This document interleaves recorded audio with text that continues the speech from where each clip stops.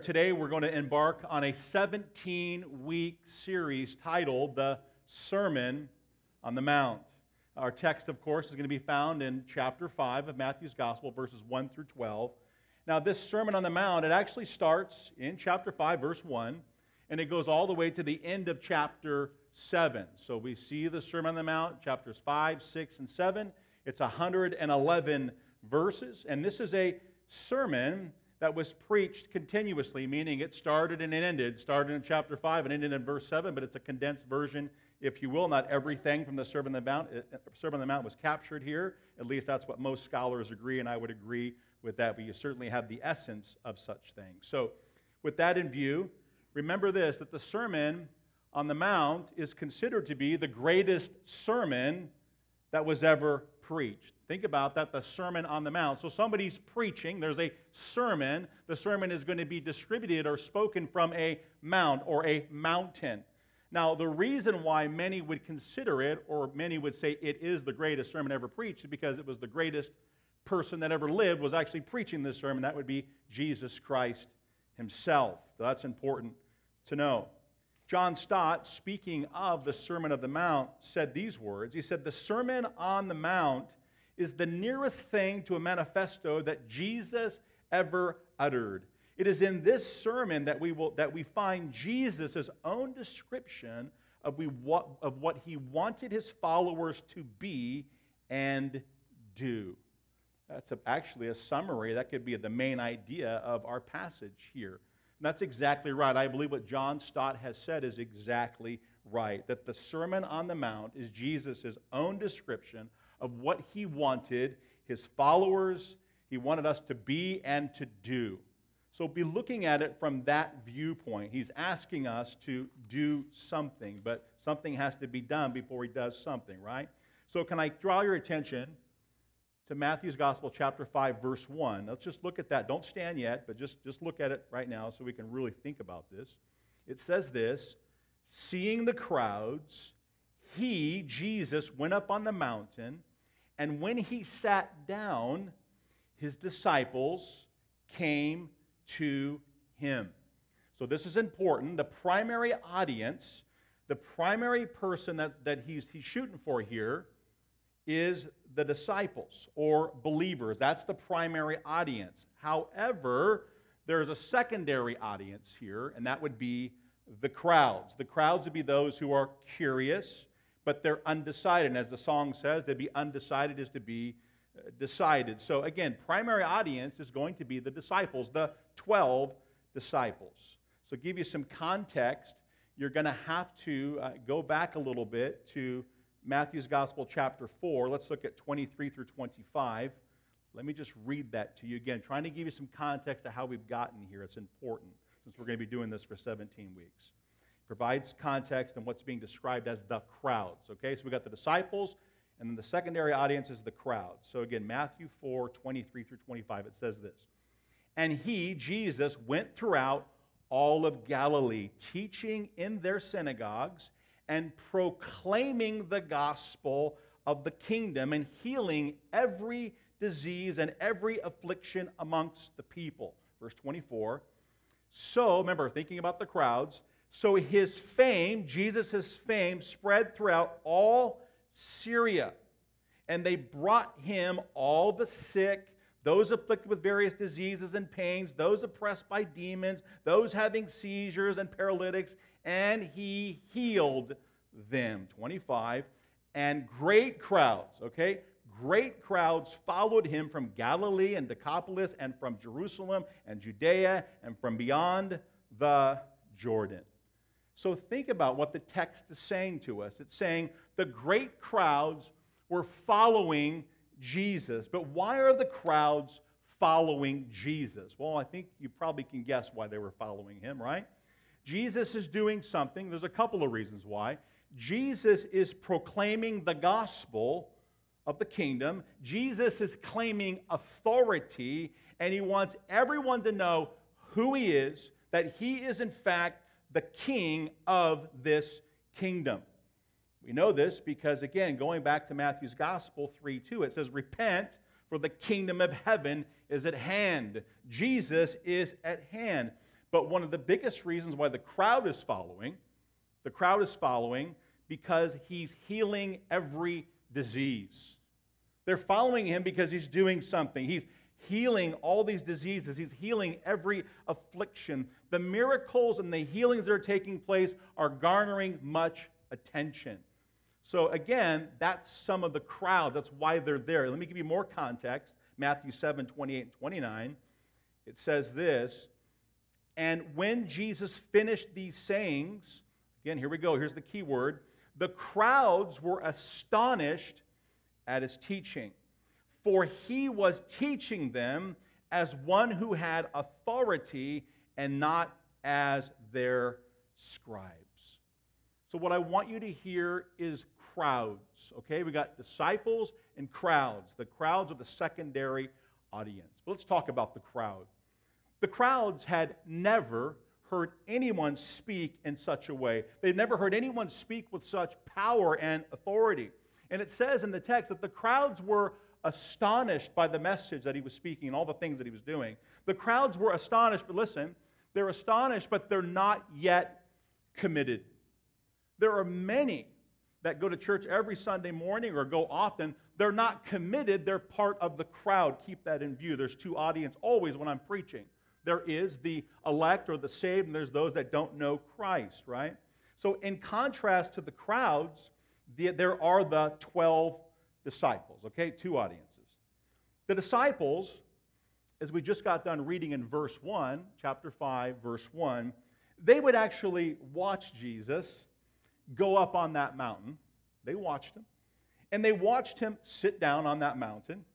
And that was the tradition when somebody would sit down, Jesus sitting down, that would be the tradition of a teacher or a rabbi. And the Bible says in verse 1, his disciples came to him. Isn't it true that true disciples always come to Jesus? That true disciples always draw near. True disciples are always sitting at the feet of Jesus. But the crowd is just always in the distance. So with that in view, now I would ask you to stand so that we can read God's word together. And I'll be reading chapter 5, verses 1 through 12.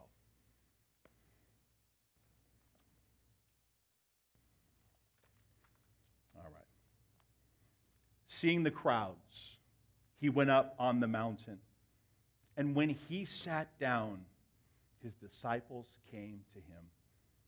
And he opened his mouth, and he taught them, saying, blessed are the poor in spirit, for theirs is the kingdom of heaven. Verse 4, blessed are those who mourn, for they shall be comforted. Blessed are the meek, for they shall inherit the earth. Verse 6, blessed are those who hunger and thirst for righteousness, for they shall be satisfied. Blessed are the merciful, for they shall receive mercy. Blessed are the pure in heart, for they shall see God. Blessed are the peacemakers, for they shall be called sons of God. And blessed are those who are persecuted for righteousness' sake, for theirs is the kingdom of heaven. Blessed are you, Christians, when others revile you and persecute you and utter all kinds of evil against you falsely on my account. Last verse.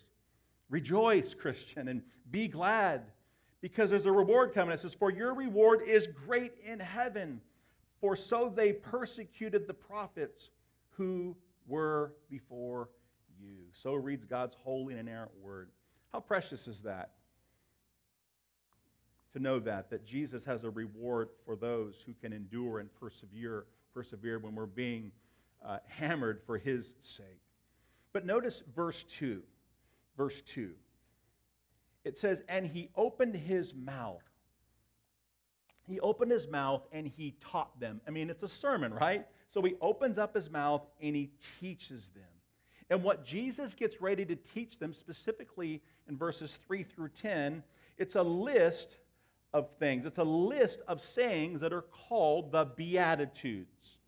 So he's going to teach them, and he starts with these Beatitudes, and there's a total of 8 in number, and they start with blessed, right? That's what these are. They are called Beatitudes because they begin with the word blessed, okay? Some have translated the word blessed to mean happy. Let me say that again. Some have translated the word blessed to mean happy. I don't think that's entirely wrong, but I think we're missing the point. That is not the primary way to describe this, okay? John Stott does a great job of explaining that the word isn't happy. So I'm going to read it to you. It goes like this. It is, again, these are John Stott's words. He said, it is seriously misleading to render the Greek word makarios as happy. For happiness is a subjective state, whereas Jesus is making an objective judgment about these people. He is declaring not what they may feel, happy, but what God thinks of them and what on account they are. They are blessed. And I think that is a great descriptor of the word blessed. So let's look at our first beatitude, and I believe the foundational beatitude, and certainly the most important beatitude, and I'll explain that in just a moment. But look at verse 3. It says, blessed are the poor in spirit, for theirs is the kingdom of heaven. Blessed are the poor in spirit. Well, let me just come up on the front side and say that there's a spoiler alert for sure, because the Sermon on the Mount is often maybe one of the most, it might be one of the most quoted chapters in all of the Bible, but it's also one of the most misunderstood chapters in all of the Bible. And this verse, specifically, this verse we just got done looking at, verse 3, is twisted more than a bag of pretzels. People are always messing with this verse and doing the best they can to try to describe it, sometimes innocently, but they seem to butcher it. You hear political folks these days, today especially, quoting this exact verse. Mahatma Gandhi would quote this verse all the time, not a Christian. So people quote the Beatitudes like crazy, especially Matthew 5:3. But notice, blessed are what they quote usually is blessed are the poor. So when we see this quoted, it's quoted, blessed are the poor. That's how Mahatma Gandhi would describe it, and many of the politicians of our day. Blessed are the poor. But the verse is not 4 words. It's not 4 words. It says, blessed are the poor in spirit, for theirs is the kingdom of heaven. Don't you agree that if you're going to quote something, you should quote the whole thing? But oftentimes people rush through and they just kind of make it what they want it to mean, and I think that gets handled in that way. So blessed are the poor in spirit, for theirs is the kingdom of heaven. So what is the verse talking about? What does it mean? Well, this is talking about salvation. This verse is talking about salvation. Blessed are those who have been saved by grace alone, through faith alone, in Christ alone. This is about salvation, and many people don't know that, and they quote it the wrong way. The word blessed in this context, in its essence, it means approved. So you could translate the word blessed to be that with the meaning approved. Blessed are the poor in spirit because they are approved by God. Now that's something to be blessed about. To be approved by God, that's a sweet thing. So approval from God is the most important thing that any human being could ever possess. To be in right standing with God, that God approves of you, right? But I would say this, and I think you would agree with me, many people don't want God's approval. They want man's approval and live their lives in such a way to approve or to try to be something to men, right? But this is teaching us we want God's approval. To be approved is a good thing. So how does it happen? How are we approved by God? How can one be approved by God? Well, the 3 words that are important here is poor in spirit. So how can one be approved by God? 3 words, poor in spirit.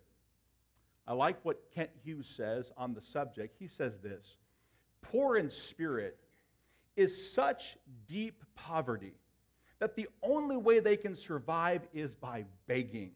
To survive this poverty, one must get help from the outside. A good translation of poor in spirit is beggarly poor. That's what this means. You can translate it literally, beggarly poor. So blessed are the beggarly poor. Blessed are those who know they're in poverty, that they're in need of something, right? The poor in spirit have come to realize much, including the realization that they are spiritually bankrupt. So blessed are those who understand that they're spiritually bankrupt. The poor in spirit have come to the realization that their sin deserved judgment, but they have escaped such judgment. Therefore, they are blessed. The poor in spirit are blessed because these people who are blessed, they're blessed because theirs is the kingdom of heaven. In other words, they have eternal life. That's why they're blessed. Poor in spirit means to be approved by God. It means that they're saved. We're blessed when we know that we have our sins atoned for and that Jesus Christ has stepped in and He's paid our fine in His life's blood. So they're approved. So blessed are the poor in spirit. On that subject, I thought this would be helpful. Again, going to verse 4, because I think these could go together. Blessed are those who mourn. Blessed are those who mourn. We're seeing here, blessed are those who mourn. It's those who would mourn over their sin. Blessed are those who mourn, those that mourn over their sin. We see that when someone mourns over their sin, they understand something, the price that's been paid for their sin. And that's important. What happens when someone is blessed are those that mourn, it's those who see God as He is, but they also see themselves for who they are. They're needy recipients of God's grace. They are broken over their sin. Tozer said these words. I think it was Tozer. Before God can use a man, He must first break that man. Isn't that true? Before God can use a man, He must first break that man. But who wants to be broken? Nobody wants to be broken. We do everything we can not to be broken. We pray not to be broken. But these are people who are broken. So the Beatitudes are designed for you and I to do something. The Beatitudes are designed, they're put in there for a couple of different reasons, but one of them is for us to hold up the mirror, that we as individuals will hold up the mirror and take a look at ourselves for what we really are. I mean, a good look. The Beatitudes strip us naked. It leaves us bare before a holy and a righteous God, that God is looking at our heart. He's seeing us for what we really are. Now, He knows what we are, but we start to see ourselves for who we are because of these verses, and that's why it is so important. Have you ever noticed that mirrors will show you all of your flaws? How many times have you looked in the mirror and go, oh my goodness? Well, that's what happens. You see, that's what the Beatitudes are doing. It's saying, oh my goodness, right? The Beatitudes help us to come to the end of ourselves. And we need that. And the Beatitudes certainly help us to do that. Blessed are those who mourn. One author said this, and I agree with it. He said that the Beatitudes, if you look at them, you start to really stack them on top of each other, there's a progression with the Beatitudes. They just keep building and building and building. And he said these words, he said they're theologically linked statements. They're just bricks that you keep building on, right?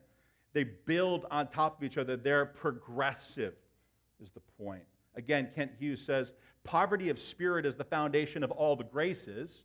That's true. We've covered that, right? Poverty of spirit is the foundation of all the graces. And if you don't have it, if you don't have poverty of the spirit, you don't have anything. So if you don't have poverty of spirit, you've got nothing. Okay? No one can come to Christ without being poor in spirit is the point. That's why it's so foundational. That's why it's not helpful just to quote a few things, because these Beatitudes look like good moral things. That's not the point here, and many people misunderstand that. If we don't understand the first two Beatitudes, we're not going to understand the remaining Beatitudes. They're foundational, especially the first words of this very famous sermon, blessed are the poor in spirit. You know, it's important to pay attention to what the first word of the Lord's mouth is when He's preaching, right? It's probably important, right? But the Beatitudes are a descriptor of those who belong to God. It's a mirror. You look at it and they go, do I belong to God? And the Beatitudes help us to see if we do or not. But the Sermon on the Mount is a call for the church to live according to the values of the kingdom of God. Okay? And as citizens of this kingdom, the kingdom of God, the kingdom of God's disciples sit under the rule and reign of the Lord, not the God of this world. So I might be repeating myself, but I want to make sure foundationally that you understand how this is all starting off. What's he getting at on this Sermon on the Mount? What's important? What's he trying to get us to understand? Again, go back to this. There's two crowds. There's two people he's speaking to.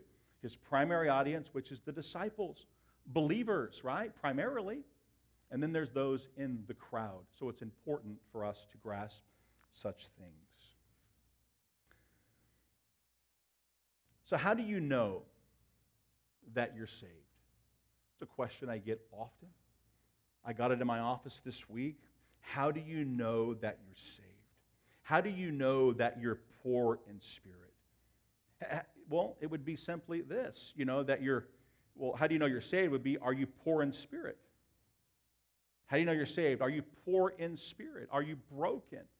Are you those that are mourning over your sin? Just those first two Beatitudes will help you to see, am I truly saved? Is that true about you? Are you broken over your sin, right? But what about verse 5? Blessed are the meek, for they shall inherit the earth. Blessed are the meek, for they shall inherit the earth. I mean, this would be quieting our soul to trust God in all circumstances. Is that something that we do? We don't do these things perfectly.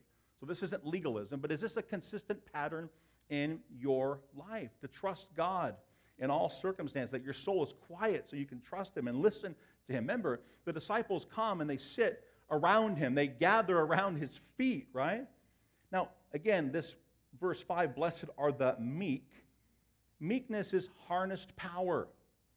A meek person is not a weak person. A meek person is not a weak person. The meek trust God and respond to God with, your will be done. It's an understanding of authority that He's in control, not us, and we trust Him with our lives. Dietrich Bonhoeffer said these words, it is only because He became like us that we can become like Him. How cool is it to know that we can become like Him? Well, we can. And you say, I'll never be like Jesus. Well, I agree, but we can through the power of the Holy Spirit that dwells within us. So again, Dietrich Bonhoeffer, it's only because He became like us that we can become like Him. Here's another Dietrich Bonhoeffer quote, and I'm quoting him because there's a reason I think you're going to really appreciate. Again, here's this famous quote by Bonhoeffer. When Christ calls a man, He bids him to come and die. One of my favorite quotes of all time. Did you know that Dietrich Bonhoeffer, he wrote this book called The Cost of Discipleship. And it's one of the most well-read books by Christians. The Cost of Discipleship. You know what it is? It's him doing an exposition or breaking down the Sermon on the Mount. That's what the cost of discipleship is. He just takes the Sermon on the Mount and he just breaks it down. And he calls it the cost of discipleship. The Beatitudes are promises of peace, grace, perseverance for the saved. And he does a great job of exegeting the text. What about verse 6? Blessed are those who hunger and thirst for righteousness, for they shall be satisfied. They shall be satisfied. Again, notice, blessed are those who hunger and thirst for righteousness. And we see these promises. We see the reward after all of these. What does it say in verse 6?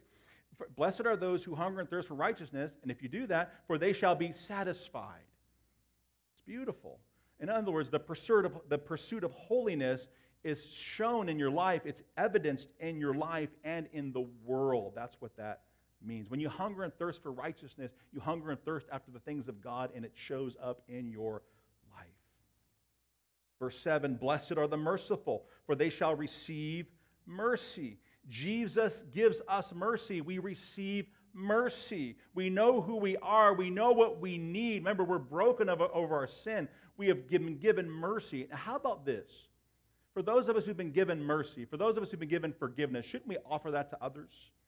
If that's in us, that's what we give back, right? Blessed, verse 8, blessed are the pure in heart, for they shall see God. By the way, let's just not gloss over that. Blessed are the pure in heart. You're going to see God. These types of people, they will see God. It's beautiful. I mean, this is the foundation of our Christian worship, to be pure in heart. That's why we're blessed when we have these characteristics. Having a vision of God that will win out over all things, to think so highly of your God, to say, I want to please you. Again, not perfectly, but you live that out. Remember, you have been laid barren before a holy God. You're exposed before a holy God on that day of conversion. And when you understand what you are and what you've done and what Christ has done for you, your response to Him is, I want to live for you. I want to be a man that's pure in heart, because we can do such things. Verse 9, blessed are the peacemakers. How many times have you heard that? Blessed are the peacemakers. Blessed are the peacemakers, for they shall be called sons of God. Well, do you know a lot of Christians that really are peacemakers? I do. But you know Christians that really aren't peacemakers? I do. We're not to be contentious. Peacemakers are humble.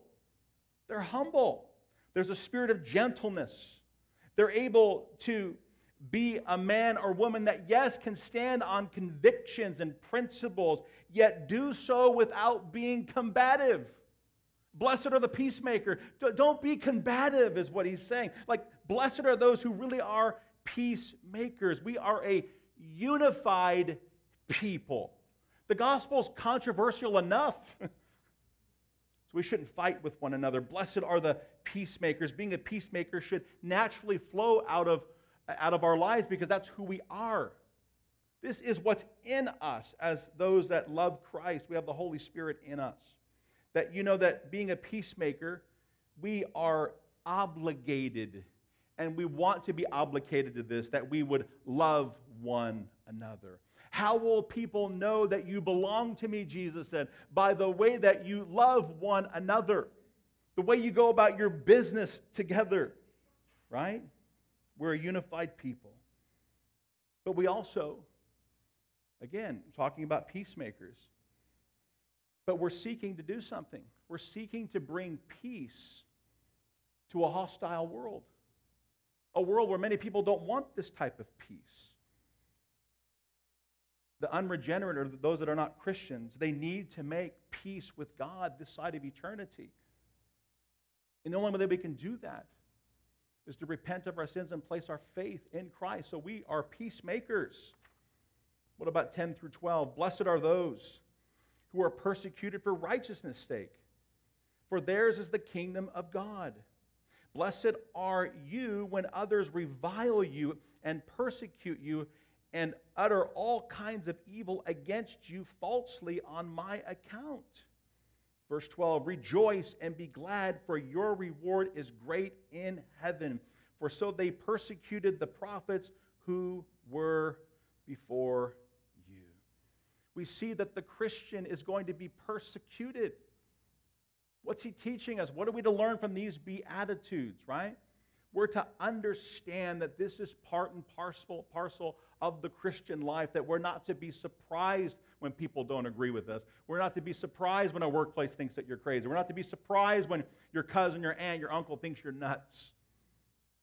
But it's actually much deeper than that.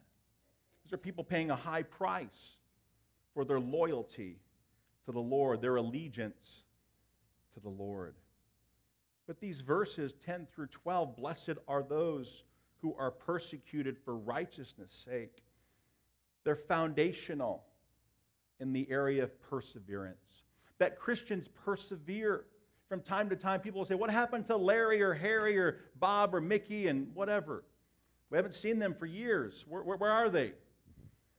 Well, listen, if they're not in the local church, if we can't find them, perhaps they're prodigals, but oftentimes we count people so quickly to be Christian, but they're not Christian, and they're not showing any attributes of being a Christian. They don't look like the Beatitudes, and we're so quick to count people as Christians. Well, maybe they didn't belong to the Lord. Maybe they're the ones that were in the crowd and they were curious and they came for a while and they checked some things out, but they really didn't surrender to Him. It wasn't surrender all, it was surrender some. When it got hard, they just bailed. Perhaps that's what we're looking at. The Christian perseveres. These verses, 10 through 12, talks about Christian perseverance. They're foundational for perseverance. That they know that the Christian will know and follow the Savior through many tribulations because of the joy set before us. They understand the reward. There's a promise tacked on to these verses. They're promises. Right now the Lord is saying, I give you assurance now that you'll be with me in glory. And I'm certainly going to keep that promise when you die, right? He has something for us. We see in verses 3 and 10, these are kind of the bookends. It says what in verses 3 and 10? For theirs is the kingdom of heaven. What's that all about?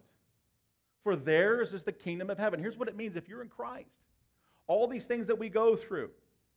For theirs is the kingdom of heaven. This is a promise of salvation for those who belong to Him, that surely we can endure a little pain on this earth because know that something's coming greater for all of us is the point. The kingdom of heaven. But I want to draw your attention one last time to verse 1.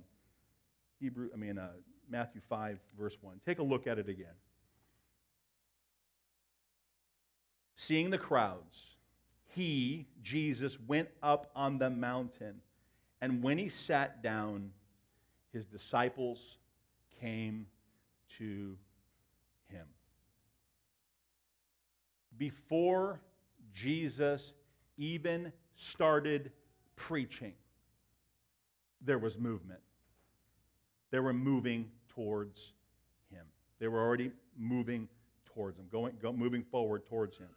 They were coming to Him. They came close to Him. They wanted to be near Him. We contrast that with the crowds. They were curious.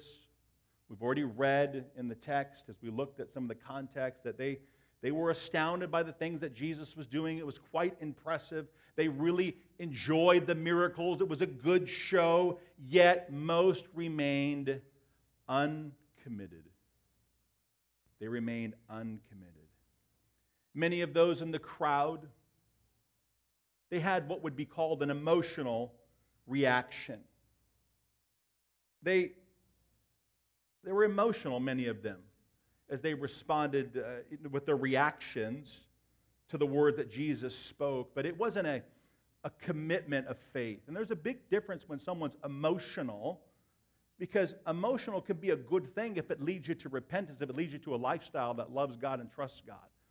But oftentimes people just get emotional, but it doesn't lead to a heart change.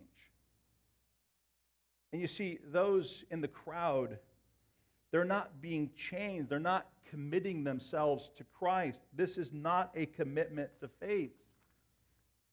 The crowds that Jesus speaks of here, and we're going to continue to see this in the Sermon on the Mount, they're not poor in spirit. And theirs is not the kingdom of heaven. When you're not poor in spirit, there is no reward. The kingdom of heaven is not your reward. They will not have their sins cleansed. They will not spend eternity in heaven. They will be judged by a holy and a righteous God, and this judge will bring down the hammer. The verdict will be guilty, and the sentence will be eternity in hell, separated from the Lord. Have you ever wondered, think about this logically. It's not meant to go over your heads. I just really want us to think about it. Have you ever noticed that when a sermon is preached, there are those that step forward, metaphorically they step forward, and yet most step back? Why is that? There are those who respond and those who don't. One of the greatest examples of this is found in the Word of God. I'm going to just read it to you. You can go there with me if you'd like. Luke 18, 9 through 14, but I'll read it to you. I'm just going to give you an example of someone, of just we see some respond, some don't. Again, Luke 18, verse 9, then Jesus told this story. It's important, Jesus telling a story. Jesus told this story to some who had great confidence in their own righteousness, and he scorned everyone else. And he gives this example of two men. Two men went to the temple to pray. One was a Pharisee, and the other was a despised tax collector. Now the Pharisee stood by himself and he prayed this prayer. Here's his prayer. I thank you, God, that I'm not like the other people, cheaters, sinners, adulterers, and I'm certainly not like that tax collector over there. I fast twice a week and I give you a tenth of my income. And it says this in verse 13, but the tax collector stood at a distance and dared not even to lift his eyes to heaven, and he prayed. Instead, he beat his chest.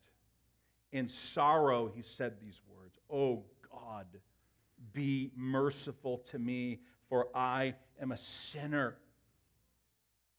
But God would draw him near. It's a story, it's a parable, but God draws us near. That's what God does. This person's moved, he's impacted. And the Lord says, I tell you, this sinner, not the Pharisee, returned home justified before God. For those who exalt themselves will be humbled, and those who humble themselves will be exalted. The point is what? There are those who are not poor in spirit, and there are those who are poor in spirit. There are those who are counting on their own righteousness, and there's others that know that their righteousness is nothing but filthy rags before a holy and a righteous God, and they need to be what? They need to have their sins atoned for. They need Jesus to come in and radically take over their lives, to do the things that they can't ever do on their own, which is to cleanse them. Oh, what could wash away my sins? Nothing but the blood of Jesus. I wonder how many people here today, I thought this week, I wonder how many people here today can identify with the tax collector, and I wonder how many people can identify with the sinner. I wonder if even today, as you've heard this sermon, the Word of God being spoken, were you touched by God? What has God revealed to you? How is it like today, even the believer, how are you going to respond to what you heard? How are you going to respond? Has He spoken to you through His Word today? How has He spoken? Think about that. Has He spoken, and how has He spoken? It's important to know how He's speaking to us. Will you respond to what you hear? Will you repent of your sins? Are you, who the Bible's talking about today, are you poor in spirit? Remember, it's the poor in spirit who've come to the realization that they are spiritually bankrupt. They give up on themselves. They've come to the end of themselves, and they say no more.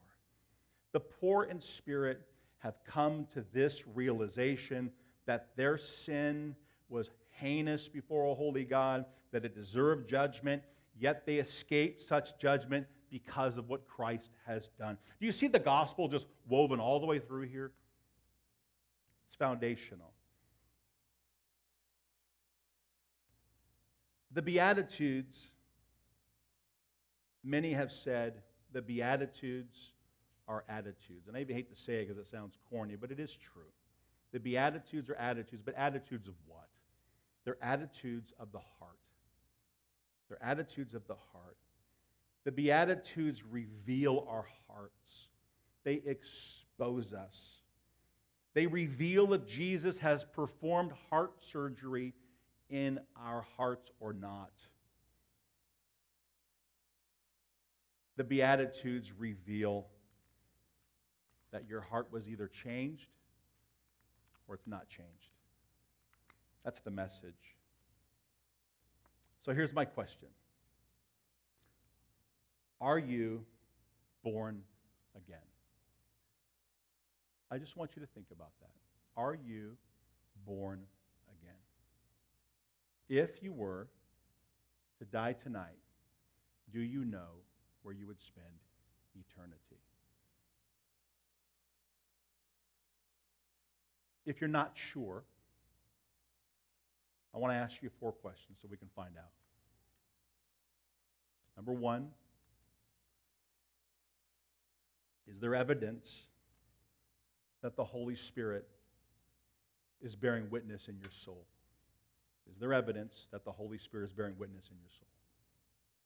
Number two, are you living a holy life, a set-apart life? Number three, do you hunger and thirst for righteousness? Do you hunger and thirst for the Word of God? Do you hunger in your prayer life? Number four, are you convicted over your sin? If you don't have these things in your life, again, none of us have them perfectly, but if the pattern of your life is that you don't have these things, or I've never had these things, well, then I would have you consider what I'm getting ready to tell you. You should question your salvation. I would not want to stand in front of a holy and a righteous God if I didn't have a pattern of these in my life. Because these are the marks of a Christian. We need to understand a few things as I close. Sin is a terminal disease. There's only one cure for the disease. There's only one remedy.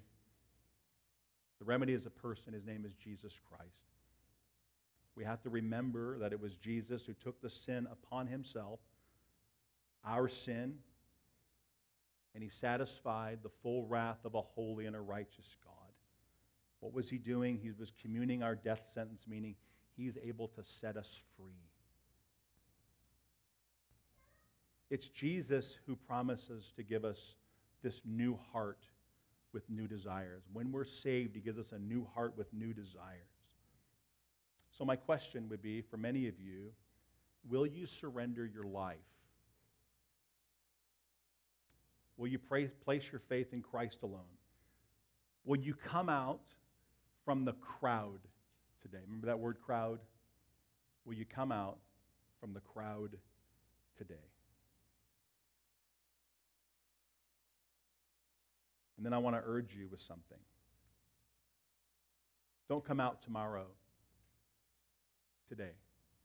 Let today be the day of salvation.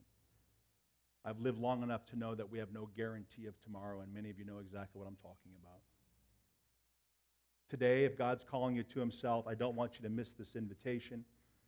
Come today. Let today be the day of salvation. I want you to hear this. I want you to be counted as those who are blessed.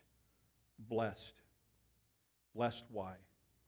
Because you know what you deserve. Your conscience bears witness to it. The word conscience means with knowledge.